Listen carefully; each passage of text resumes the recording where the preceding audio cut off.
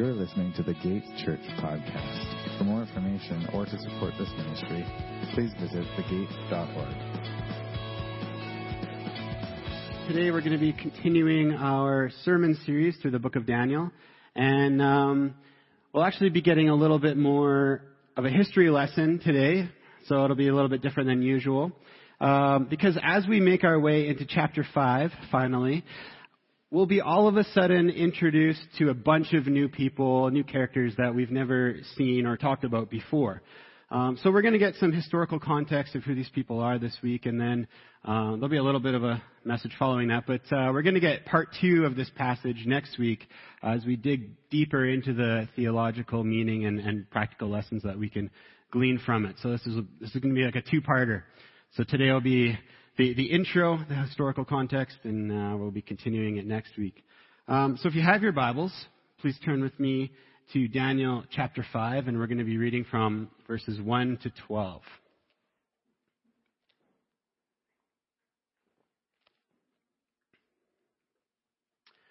Daniel 5, 1 to 12. All right. And it says, King Belshazzar made a great feast for 1,000 of his lords and drank wine in front of the 1,000. Belshazzar, when he tasted the wine, commanded that the vessels of gold and of silver that Nebuchadnezzar his father had taken out of the temple in Jerusalem be bought, that the king and his lords, his wives, and his concubines might drink from them. Then they brought in the golden vessels that had been taken out of the temple, the house of God in Jerusalem, and the king and his lords, his wives, and his concubines drank from them. They drank wine and praised the gods of gold and silver, bronze, iron, wood, and stone. Immediately, the fingers of a human hand appeared and wrote on the plaster of the wall of the king's palace opposite the lampstand. And the king saw the hand as it wrote. Then the king's color changed, and his thoughts alarmed him. His limbs gave way, and his knees knocked together. The king called loudly to bring in the enchanters, the Chaldeans, and the astrologers. The king declared to the wise men of Babylon, whoever reads this writing and shows me its interpretation shall be clothed with purple and have a chain of gold around his neck and shall be the 3rd ruler in the kingdom. Then all the king's wise men came in, but they could not read the writing or make known to the king the interpretation. Then the king, Belshazzar, was greatly alarmed, and his color changed, and his lords were perplexed.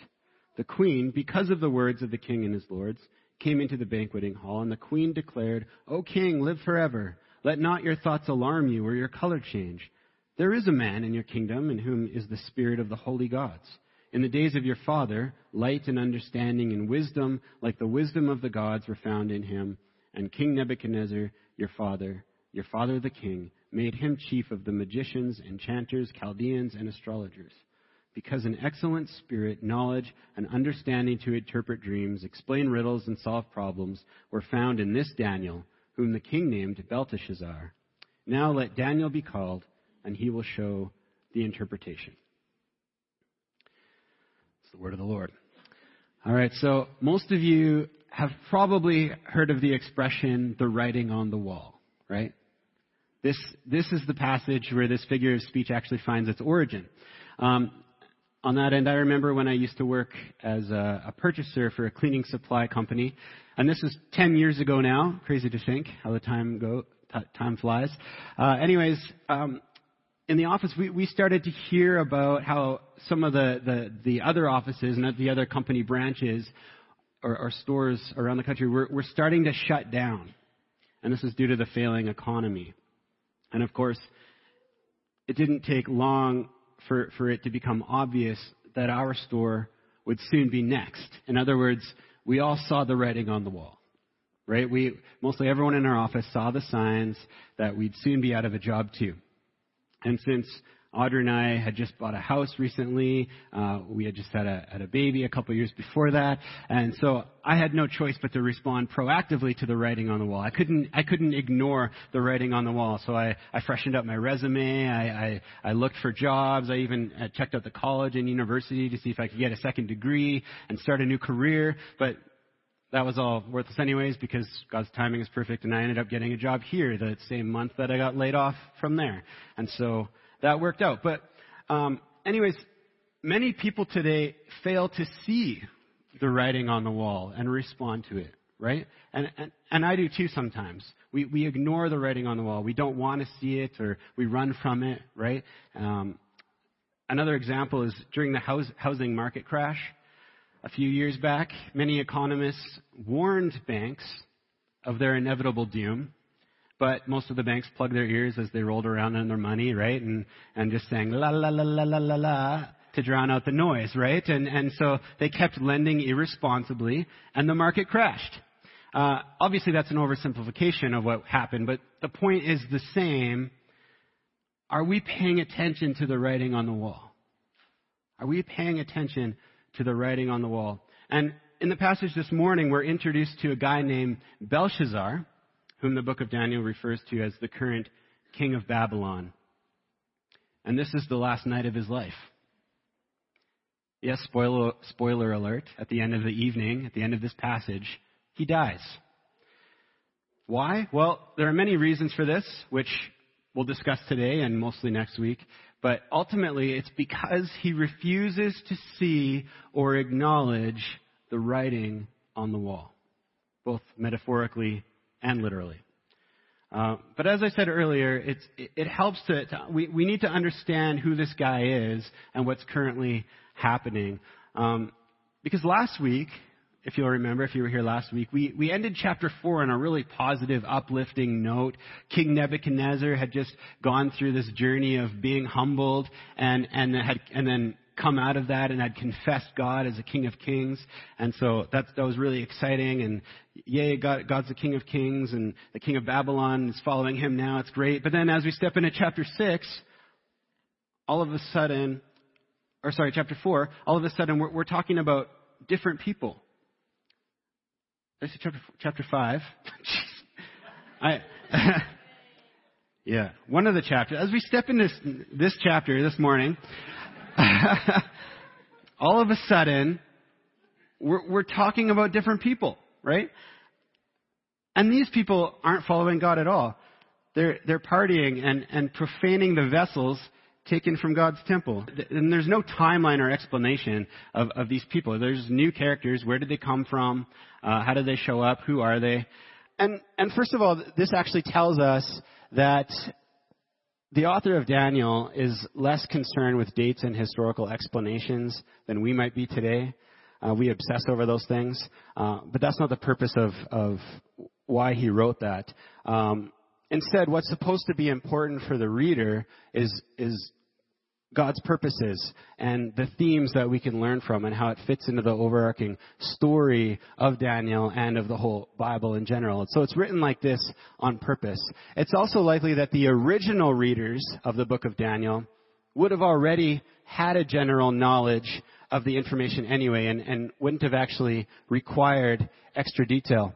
But since we're not the originally intended readers of the book or familiar with how the world worked 2,500 years ago, it does help us to jump into the historical context, right? It will help us to make sense of what's going on if we can get some context of the chapter and understand who these people are within history. And I should mention on that note that for almost 2,000 years, it was widely accepted and argued among scholars, especially the biblical critics, that Belshazzar, this guy we're introduced to in the passage, that Belshazzar wasn't actually a real person because there wasn't any known historical record of him, and most importantly, he wasn't listed as a king of Babylon in any of non-biblical accounts. So according to historical documents, if we go through who the kings were of Babylon, the next king of Babylon to follow King Nebuchadnezzar was his son. His name was Marduk. And Marduk is the god, the main god of the Babylonians. So he's named after the god, Marduk, and he reigned for 2 years, but then he was murdered. And he was murdered by King Nebuchadnezzar's son-in-law, Neriglissar. And so Neriglissar took the throne for 6 years until he died, and then his son, Labashi-Marduk, took over power in 556 BCE. Well, and he was still a minor though. He was a child. And unfortunately, in the same year that he was given the throne, he also lost the throne because he was betrayed and murdered as a child through a conspiracy which was arranged by a guy named Nabonidus, who then took over the throne himself and reigned from 556 to 539 BCE. So Nabonidus. We need to remember that name. And it's not clear if Nabonidus was related to Nebuchadnezzar or if he had any legal right to the throne at all. Most likely he didn't, but regardless, he took it anyways. That was his plan. It's possible that he married Nebuchadnezzar's granddaughter to give him legitimacy as king, but that's just a theory, but it's possible. So if we take a step back, and just by seeing the illegitimate succession of kings, we can already see the declining morality of Babylon since King Nebuchadnezzar's death, right? Everyone's murdering each other to take the throne. It's declining, right? And according to history then, along with the events of Daniel 5, we have to understand as well that it was Nabonidus, not Belshazzar, who would have been the actual king of Babylon at the time of this story, at the time of Daniel chapter 5. I got the number right this time. So Nabonidus was the king. This information had led many to think that the author of Daniel 5 was either mixing up names or actually just making all of this up as some sort of fable or lesson for us to learn from. But as archaeology seems to continue to prove time and time again, we can trust the Bible. Because in 1879, archaeologists discovered what has come to be known as the Cyrus cylinder. And if you want to throw that picture up there, that's pretty cool, hey? This is a cuneiform script, so it's like in a cylinder. It's called a cuneiform script, and this was discovered in the ruins of Babylon and Mesopotamia. And it actually contains plenty of information about the 6th century, which is the time of Daniel 5. And it includes details about King Nabonidus and his oldest son. And guess what his name is? Belshazzar. Possibly his adopted son. Around that same year, in 1879, another tablet that was previously discovered in Babylon and now known as the Nabonidus Chronicle was acquired by scholars in England and studied more closely. And if you want to show a picture of that one, there it is. It's also pretty neat, hey? So this tablet is actually a detailed year-by-year historical account of King Nabonidus by the priests of Marduk. Now that, again, Marduk was the god of the Babylons. The priests of Marduk, it seems like they didn't like Nabonidus. And so it's kind of written from that kind of perspective.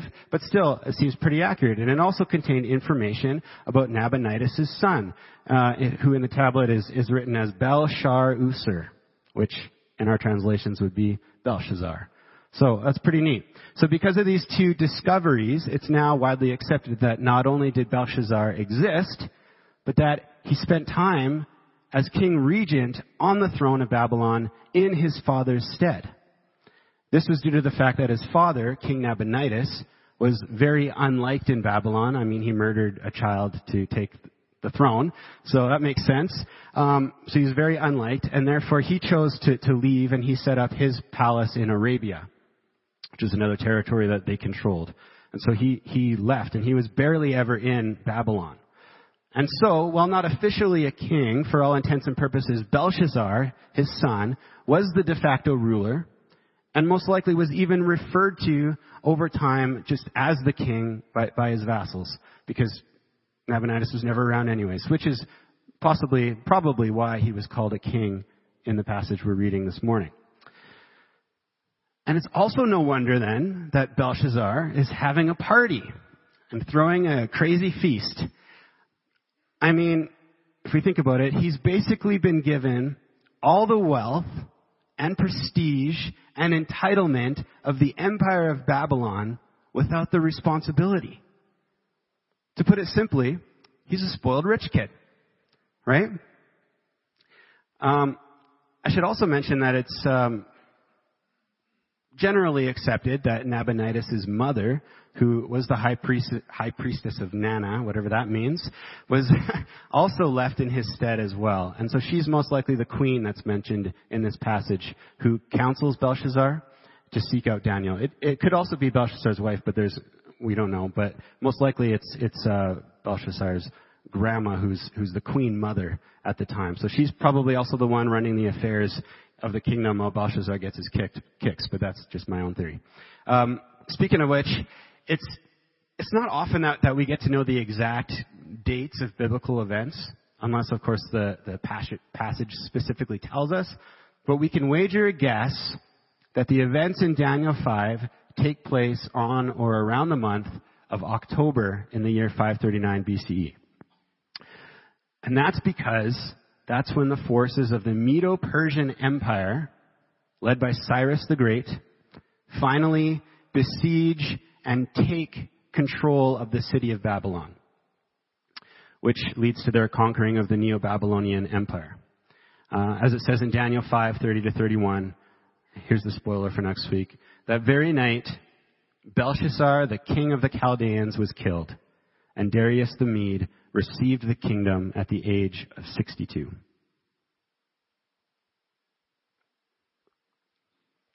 So it's not clear how Belshazzar dies. Maybe he dies fighting in a battle. Maybe he's captured and executed by the Medes and Persians. We don't know how he dies, but he dies. And just kind of back up a bit, just so we know who the Medo-Persians are. They're from the country that we now call Iran. And in case we forgot, the ruins of Babylon are in Iraq. So there's never been much peace in the Middle East, right? So ultimately, this passage is not only the story of Belshazzar's destruction, but also the destruction of the Babylonian Empire, which you might remember was all predicted to happen by Daniel when he interpreted King Nebuchadnezzar's dream from God in Daniel 2. So God knew this was going to happen. God told Nebuchadnezzar this was going to happen, and it happened. I should mention quickly as well that another unknown figure that's mentioned in this passage that we just read, in that verse we just read, is a man named Darius the Mede. Darius the Mede. Nobody really knows who this is. And of course, like everything else having to do with the book of Daniel, there are many theories out there. And it's convoluted and confusing. And some even question whether he even existed, just like they question if Belshazzar existed. Though recently scholars have come to a general agreement that the name Darius, which means Lord in Median, is actually a throne name. So that's actually not actually his real name. For example, my name is Gregory. Nice to meet you. Naturally then, I was curious a couple of years ago about why in the world there were so many popes named Gregory.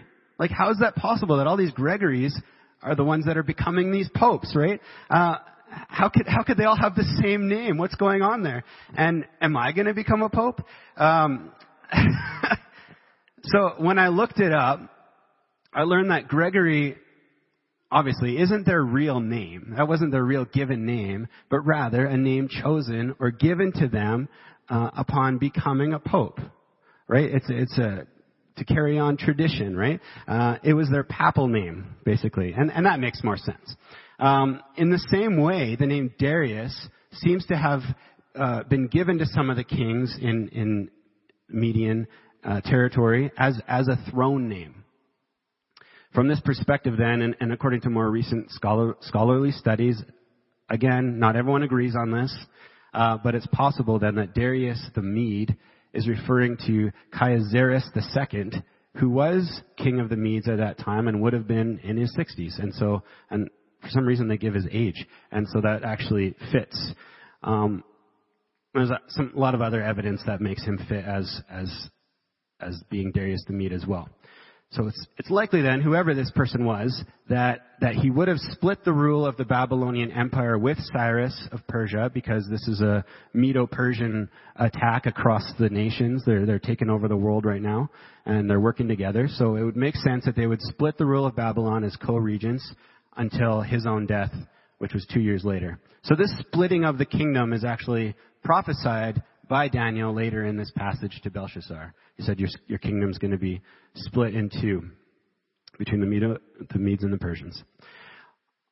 Anyways, getting back to what this all tells us, first of all, is that Belshazzar, who's the de facto king, what he's decided to do is throw a huge giant party. It's a giant feast, even as his enemies stood outside the walls of Babylon. I don't know about you, but if, your neighborhood or your house was being attacked by a bunch of people, I don't think you'd throw a party, would you? But that's what he decides to do. So talk about ignoring the writing on the walls, right? The walls of the city were actually being besieged, and probably had been for at least a month, and maybe, as some historians think, maybe 4 months. And to top it off, his father, Nabonidus, who's the actual king, had already lost a huge battle by this time to the Persian army and was being held prisoner by them. So the battle's raging through the empire. Death and destruction are at his front door, and yet Belshazzar decides to put on this big feast. He decides to throw a party, which, children, plug your ears, I guess, was more likely a drunken orgy, to be honest, if you know Babylonian culture. And this was all to impress and indulge all the nobility, 1,000 of them, to be precise. So if we think about all this, what does that say about him? What does that say about Belshazzar? What's he thinking? Right? And maybe he thinks that if he drinks and parties the night away, then maybe his problems will go away too. Like this is some form of escapism or his way of avoiding having to do something difficult. Maybe he thinks his grandma, the Queen Mother, is going to solve all the problems for him. Or maybe he's become so arrogant and prideful, so consumed with his own reputation and self-indulgence that he's tuned out the danger around him. He cares more about his reputation in front of all the nobles than he does about his personal safety. That's kind of like Instagram influencers today, right? Who in the name of reputation and in increasing their followers accidentally break their legs or kill themselves, falling off balconies, attempting to get that perfect picture, right? They care more about their reputation than their personal safety. Or maybe he's so unsure of what to do and caught up in such pressure and anxiety that he's trying to put on a veneer of self-confidence in front of all the nobles. Or maybe he's living in a false sense of safety and entitlement or security through the comforts, idols, and wealth of Babylon. So he feels invincible or untouchable. Maybe it's all of the above. Whatever the case, it's obvious that he's acting in foolishness here. And he's dragging the whole city and empire of Babylon down with him. And the irony here, of course, is that the very things he's using to avoid or distract him from the danger of death are the very things that are leading to his destruction. He's doing the Persian army a favor here by acting a fool and seeking pleasure over responsibility. But I think this is actually where we need to step back and realize that our culture is not so far from this. Not everything's horrible. So don't get me wrong here, but in our Western society, let's be honest, we've become so entitled and accustomed to our wealth, our comforts, our self-indulgences, our instant gratification, our consumerism, our entertainment, which includes our Netflix and our social media and our so-called political, sexual, and expressive freedoms, that this has all given us a false sense of security and satisfaction and even arrogance. Mark Sayers calls this a consumer culture, and he writes, consumer culture creates in us a mentality of toxic entitlement. The sense that we can have it all, but without struggle or cost. Consumer culture disciples us to change our external situation through purchasing to bring pleasure, meaning, and happiness to our inner world. Consumer culture is risk averse. It teaches us to run from responsibility. We see Belshazzar is doing that. To run from responsibility and commitment. The contemporary life script is to arrange a life that delivers constant, pleasurable feelings. To keep the social and psychic borders up. To keep negative feelings outside. And so that's kind of the culture that we all live in. And as we worship at the feet of this false gospel and these false idols of wealth, pleasure, and self-gratification, what happens is we then become distracted and blinded to the writing on the wall. We avoid or either we become blinded to the dangers lurking outside our front door or beyond our borders. Or even in seeing the inevitable damage of the very things we've placed our trust and desires in. Right?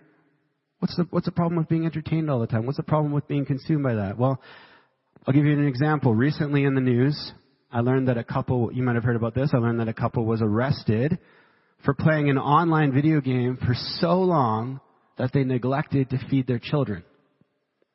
People saw their stream and saw malnourished children behind them. And so they reported them to the police.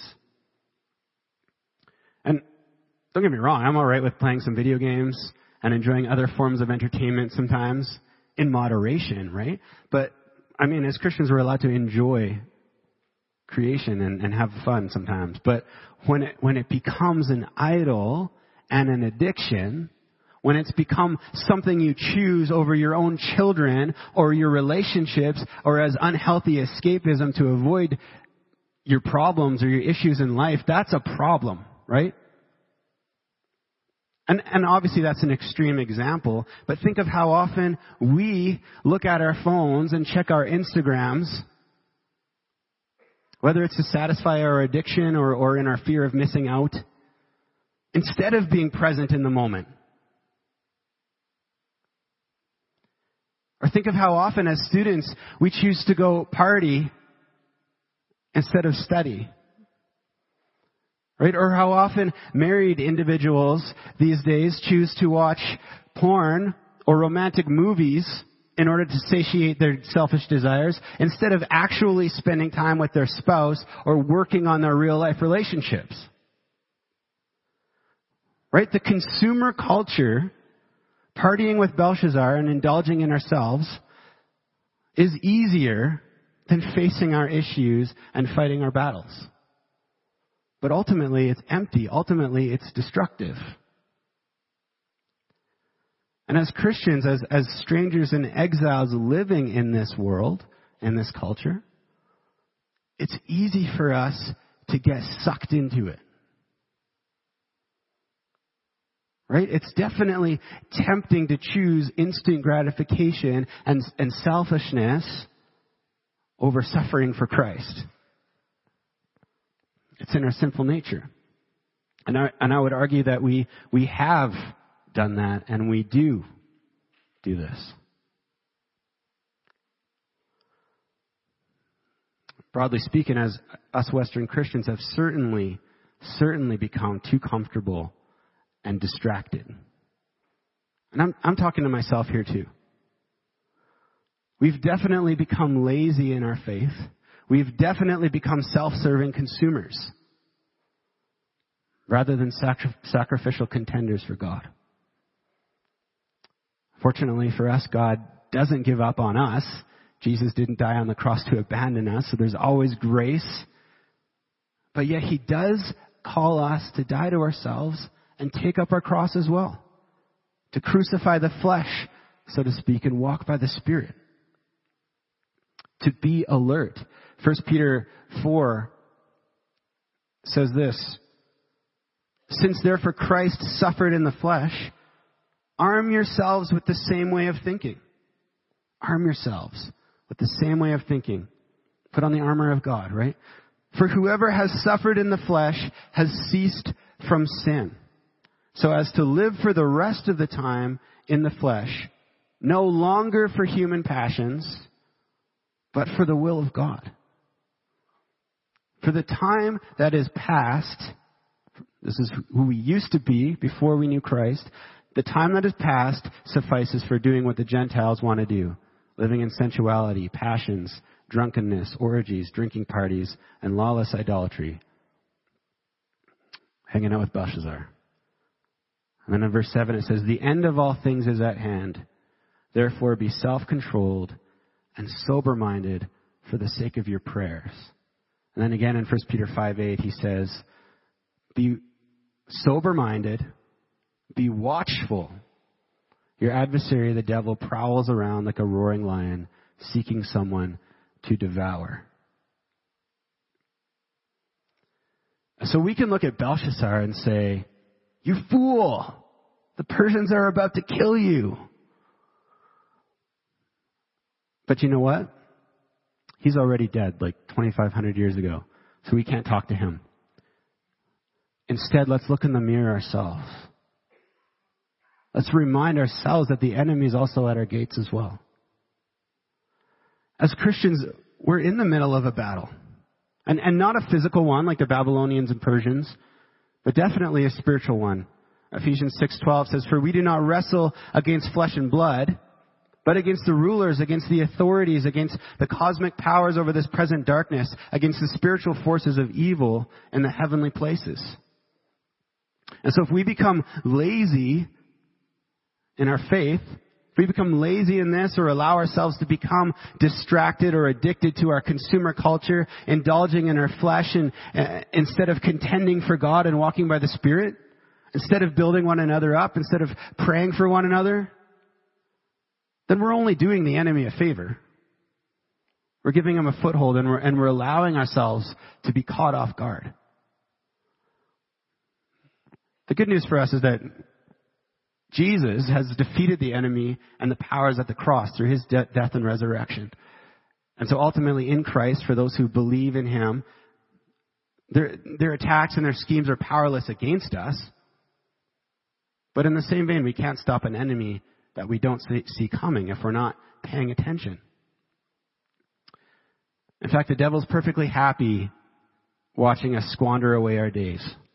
Right? He's perfectly happy watching us avoid our calling as Christians, to wage war on sin and darkness with the message of the gospel, indulging instead in our pride and the selfish desires of our flesh. Binge watching 3 seasons of Game of Thrones while our Bibles and hymns collect dust on the shelves. Attempting to cheer ourselves up with a shopping spree instead of taking our burdens and shame to the cross. And so this is a battle between the spirit and the flesh. As Mark Sayers again writes, living by the Spirit then in a world of flesh is our exile.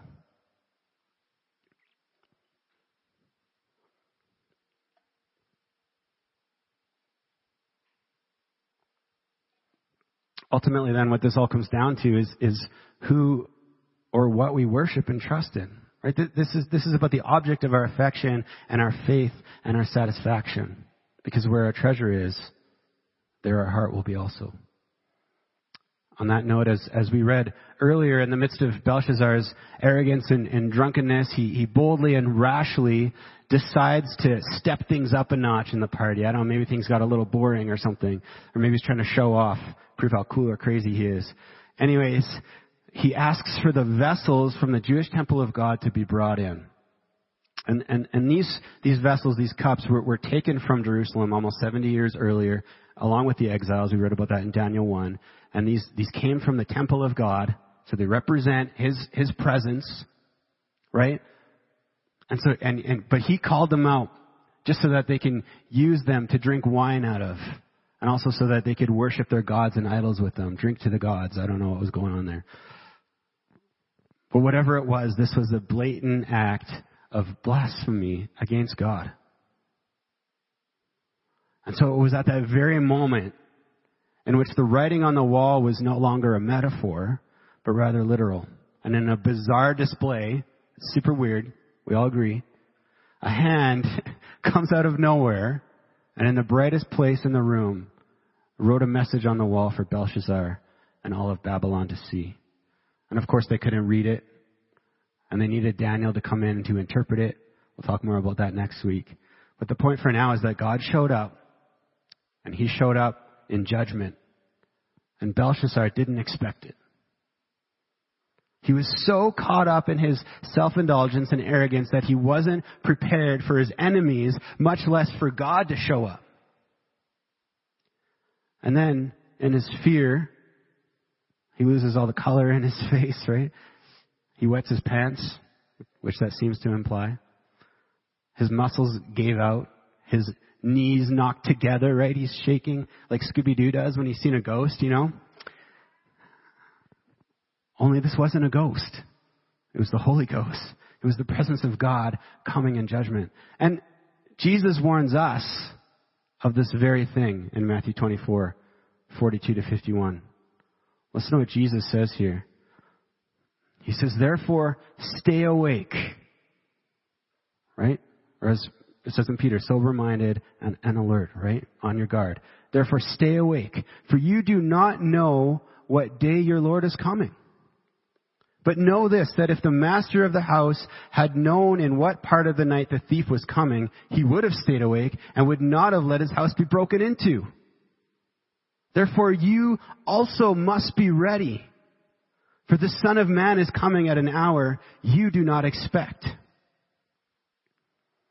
Who then is the faithful and wise servant whom his master has set over his household to give them their food at the proper time? Blessed is that servant whom his master will find so doing when he comes.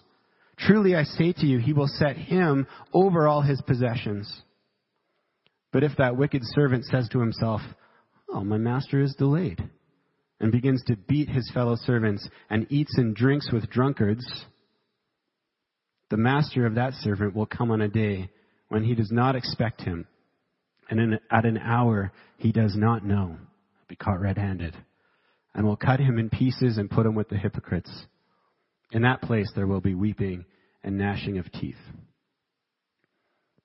So we see Belshazzar, just like the abusive and arrogant servant in Jesus' parable here, was so caught up in his sin and arrogance and debauchery that he wasn't ready for God to show up.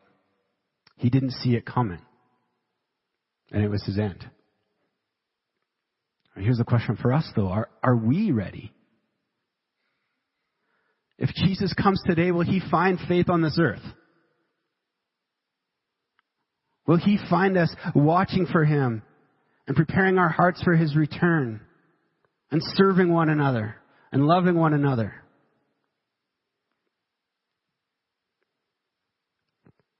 And counting others as more significant than ourselves.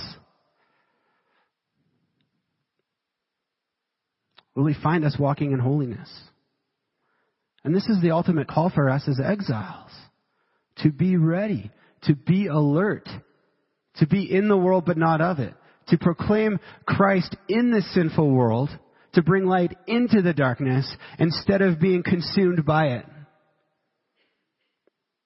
As it says in Thessalonians, we're children of the night and of the day. We no longer belong to the darkness and the night.